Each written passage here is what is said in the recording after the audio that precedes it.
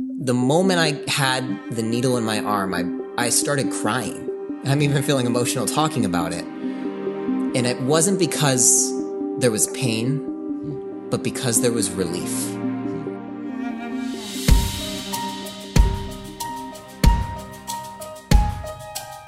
Hello, everyone, and welcome to Three Words, a bite-sized podcast about the significant and strategic choices that we can all make in order to become, yes, the best version of ourselves. My name is Dr. Michael Brown. I am the host of Three Words, and I have the privilege, as I have often had the privilege, of not only raising this guest on Three Words, but actually welcoming him, my oldest son, onto the set for yet another podcast conversation. Now, sometimes he's not quite the expert. I am, and he's just along for the ride. But today, the soon-to-be Dr. Justin Michael Brown, 4 months from now, he is the expert, and I'm going to follow along with him. So, Justin, our 3 words for today. Thank you, Dad. And just to kind of a quick caveat, I'm not the expert. I'm not an infectious disease doctor. I very much submit to and defer to those individuals that really study this. But because of my medical education and is soon to be a family physician myself, my 3 words for today are get the vaccine. I think this is a timely conversation. Do you not, viewers and listeners? Because obviously we are in the middle. Well, hopefully not the middle. Hopefully the second half of a global pandemic, COVID-19. Instruct us, teach us, give us some insight on those 3 words, Justin. Sure. Get the vaccine. So I think the importance of this conversation needs to be set up by a conversation just about the coronavirus. COVID-19 has been incredibly destructive, not only in our country, but in our entire world. That at this point, at the time of this recording, over 100 million cases in the entire world. Over 2 million deaths in the whole world. And in our country alone, there have been 25 million cases and over 425,000 deaths. So yes, COVID is a big deal. It's a real thing. It's a real thing. It's a big deal. And you and I both and our family and for those that are listening to us today, all of us have been touched by COVID-19. At this point, some of us in varying degrees, and obviously with the virus, 80%, they do quite well. 15% have to go to the hospital. 5% are in the ICU, and 1.5%, 2% actually are dying from this. And for many of those that don't die, as our friend Dan Costello, who we had on a few months ago with a conversation about his own experience with COVID-19, continued persistent symptoms for quite a long deal of time. So this is a serious thing. It's a big problem. And it's been a hard year. And it's not just for the elderly. In fact, as you know, as I work on campus at Bowling Green State University, there are 18, 19, 20-year-olds who are struggling profoundly after their diagnosis. One gentleman particularly who I talk to on a regular basis, he's had a migraine for over 100 days. And he is completely healthy, no pre-existing conditions. And obviously as well, we know people who have perished from this. And what I'm hearing is that 4,000 people a day are now dying in America. That's where we're at the point of this recording. 4,000 people a day. So Dad, let me tell you about my experience with getting the vaccine. Okay. I was so blessed as someone who's in the medical field and is pursuing my medical degree that I was in that kind of early phase 1A of the distribution period for the vaccine. And as I went to the Lucas County Health Department Recreation Center and I stood in line, I felt like I was beaming. I was so excited. The moment I had the needle in my arm, I started crying. I'm even feeling emotional talking about it. And it wasn't because there was pain, but because there was relief.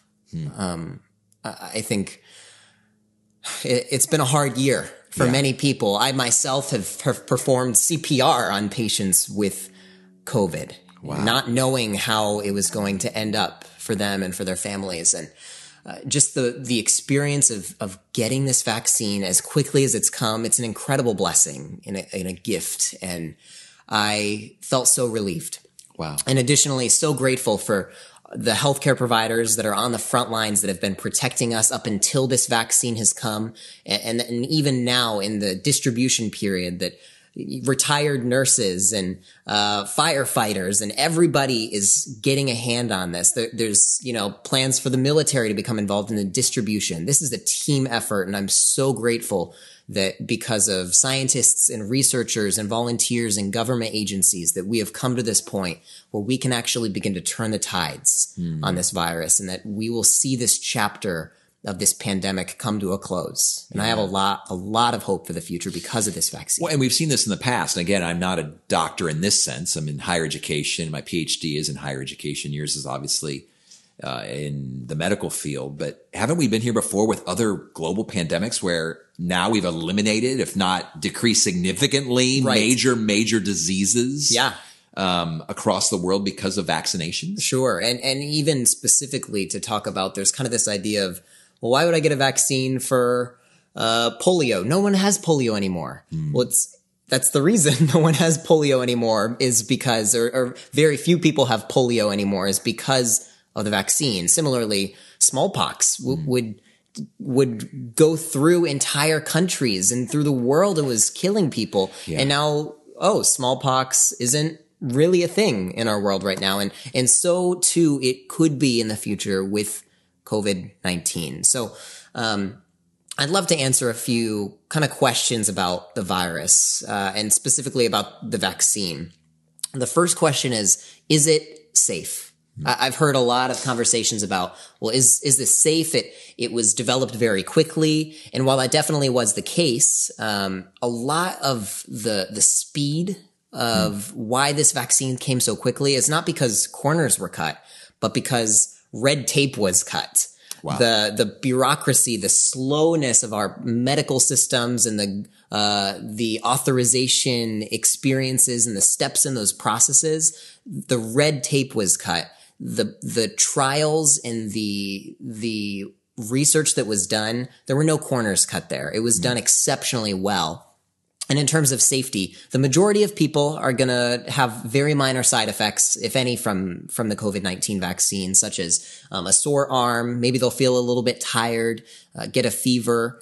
And in regards to, if there's any really severe reactions that some people can have, indeed, but that's 1 in 100,000 about is what we're seeing right now. And what I'm hearing, correct me if I'm wrong, that happens oftentimes in the first 15 minutes. Right. When they can be nearby. When they're watching you. Yes. That's a part of, for those who are listening and viewing, that when they get the vaccine, they will be required to stay put in the vaccine distribution site for 15 minutes. Okay. And that is so that if they have any sort of reaction, that they have medical providers right there that can respond to them. But yeah, so as far as a severe allergic reaction, only 1 in 100,000 people that happens to. So if we think about the 1% death rate of COVID-19, if we use 1% versus 0.001%, you are 1,000 times more likely to die of COVID if you get COVID than you are to have a severe reaction to the COVID-19 vaccine. Interesting.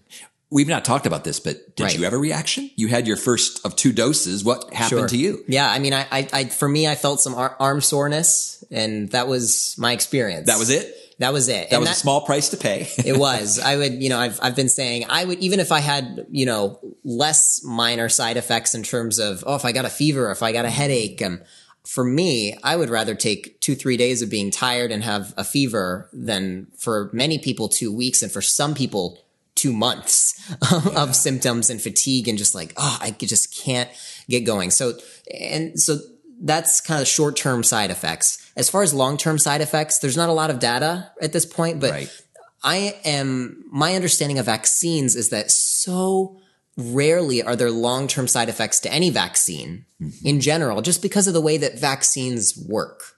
So what they do is they basically give an injection of a part of a virus or a protein or an element in your body that your body naturally, if it got that virus, would respond to, so that the next time you would come into contact with that particular, we call it an antigen, or that type of protein, that your body would respond more quickly. So there's really actually, it's a natural process of experiencing vaccination and building up this sort of immunity. So this notion, Justin, that I'm just going to kind of not get the vaccine if someone says this, Sure, because I want to just fight it off naturally. Right. What I'm hearing you say is vaccination actually stimulates a natural response. Right, exactly. Okay. It's a very similar thing to if you have chicken pox, your body's going to fight off the chicken pox. And the next time that your body comes into contact with chicken pox, it's going to fight it off so quickly that you don't even really develop the infection.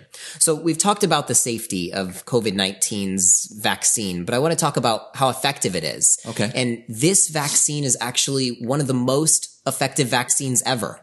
At rates of 94, 95% effectiveness for both of the current authorized vaccines that we have in the United States. So, this is more effective than your flu vaccine. This is more effective than your measles vaccine. This is more effective than your chickenpox vaccine. And in fact, it's one of the most effective vaccines ever. Why is that?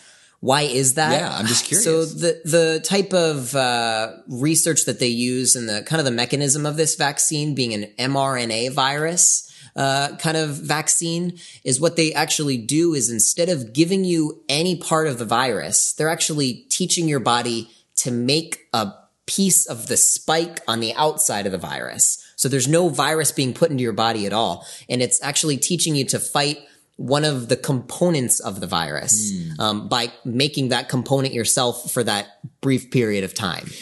If your mother was here, she would say, "You're welcome, son," because she gave you a fantastic IQ. Because that didn't come from dad.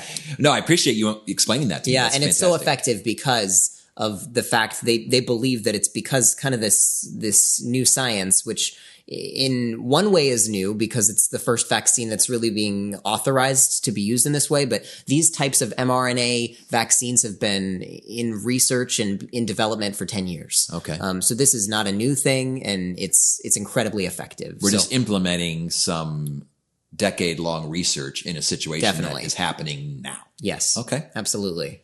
So I'm very encouraged about what I've read about, what I've seen about. I trust the science and I believe it. But I want to transition this conversation into why do we not trust science? Why as Americans, why as human beings do we struggle to trust in science? I think that there are several reasons. Okay. The first is I think science can be really confusing. The terminology, the amount of education required, even as I'm reading through the Pfizer and the Moderna vaccines studies and they're pages long and some of the statistics I can't wrap my mind around. And I've been through a good deal of education to try to understand these things. So confusing terminology leads us to not trust science. I think additionally, in our world, we celebrate skepticism. That we think, if I'm not easily fooled, if I'm thinking critically, if I don't trust the government, I don't trust scientists, that it makes us somehow noble and it makes us somehow, not easily fooled and more critical thinking.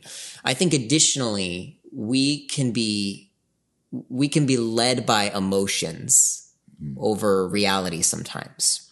I think additionally, we often have our minds made up that if we acknowledge science and if we trust in science, we might have to change our minds about things that we don't like to change.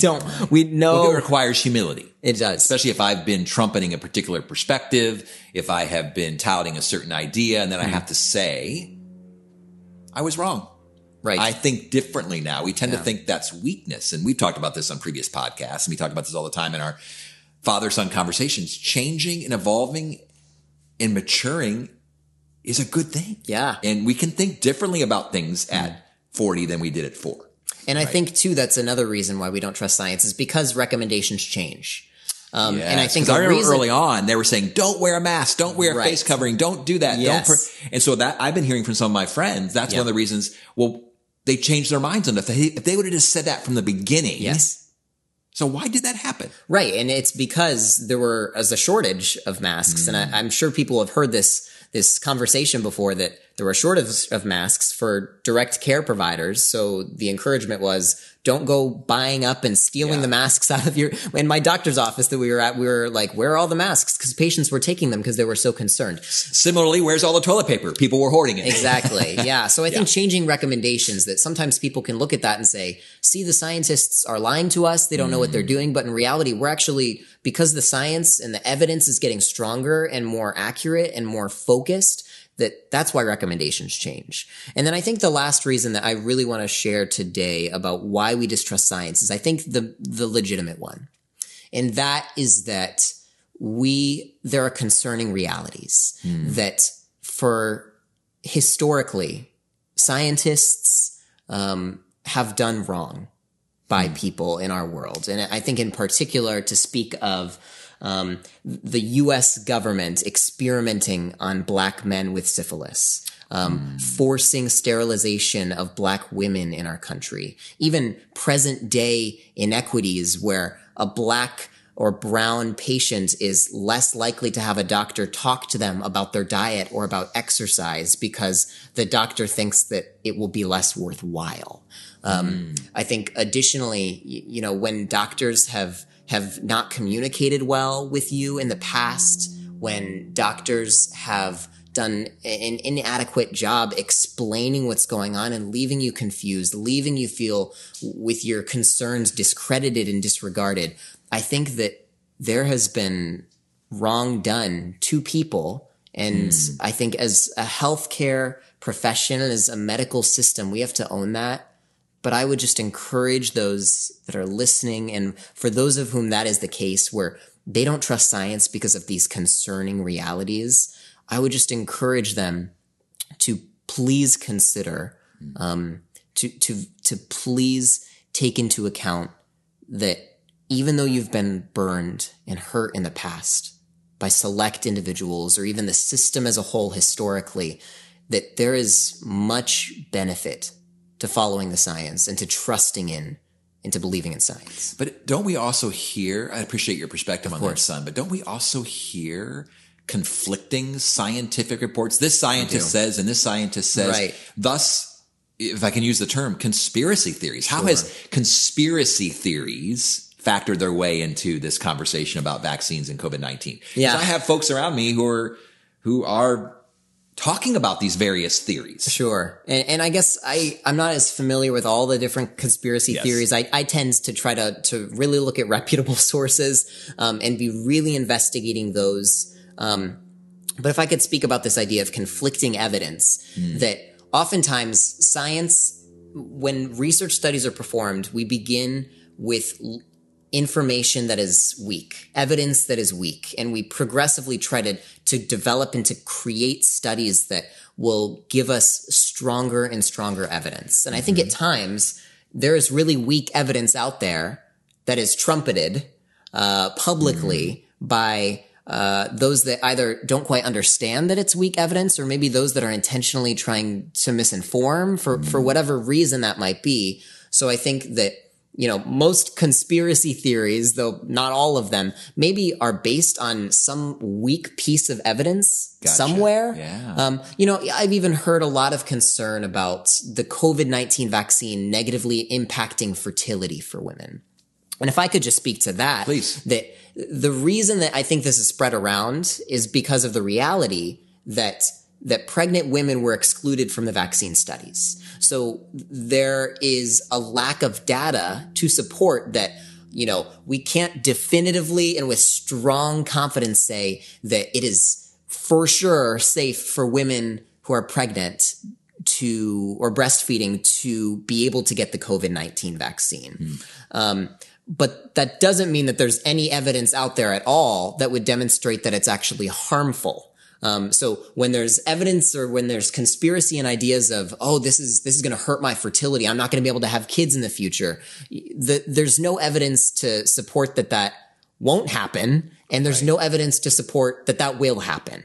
So I think that's where a lot of some of these conversations of conflicting evidence, and conspiracy theories can develop because, even with the COVID-19 vaccine, we the scientists are not saying right now that they are confident that the COVID-19 vaccine reduces transmission of the virus, which is why we're encouraged to still wear our masks. And that's not because they have found that it doesn't reduce transmission, but that they haven't found that it does reduce transmission. And there is actually some really encouraging evidence that both of the two currently authorized vaccines do potentially reduce transmission, do potentially reduce asymptomatic as well as symptomatic infections, and even will potentially reduce the severity of infections if you do get them. But they're really, really cautious to say it does reduce transmission because, well, we're not just going to presume things. We're not going to say things. I even heard a physician on TV the other day say, when I don't know the answer to a question, I'm going to be really, really careful that I am not just going to make up an answer and I'm not just going to guess, but that I am actually going to follow the science. So I'm hearing what I would sense is your recommendation. Are there other recommendations? Like, what would your recommendation be? I want to hear specifically. Definitely. To those who would say, Justin, should I get the vaccine? Definitely. So my encouragement to those that are listening in and those that are watching our podcast today is here are a couple vaccine best practices. Follow the science. Believe and trust and explore reputable sources. Talk to your doctor if you have any concerns or hesitancy, or if you have any questions or specific medical conditions that you might be wondering, should I get the vaccine? But all in all, my recommendation for the majority of individuals is that this vaccine is safe, it is effective, and it brings us hope and relief that we can get on the other side of this pandemic. So my encouragement to those listening today, get the vaccine. For life coaching, consulting services, or to hire a keynote speaker, please visit dmbcoaching.com.